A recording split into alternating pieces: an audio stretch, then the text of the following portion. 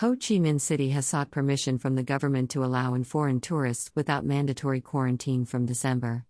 The People's Committee on Thursday sent a proposal for a 3-phase trial vaccine passport program to Prime Minister Pham Minh Chinh and the Ministry of Culture, Sports, and Tourism. In the first phase, designated travel companies will be allowed to bring foreign tourists with a COVID vaccine passport to the city by charter and commercial flights. In the second phase, starting January, tourists can visit places in HCMC and 5 localities that have got the green light to allow foreign tourists: Kiên Giang, Quang Nam, Quang Minh, and Can Hoa provinces, and Da Nang City.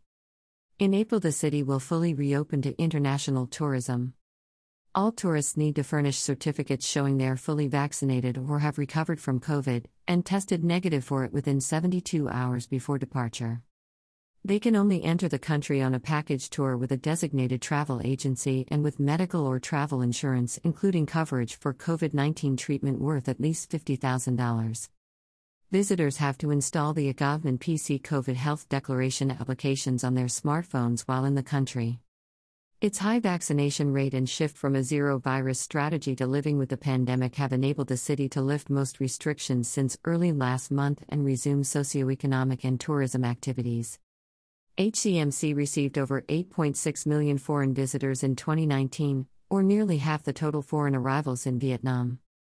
On Wednesday, Vietnam received 29 foreign tourists, the first after nearly 2 years since it closed its borders and cancelled all international flights due to the pandemic.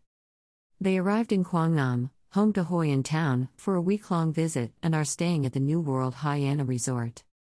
By Hu Kong, VNExpress.net, November 19, 2021.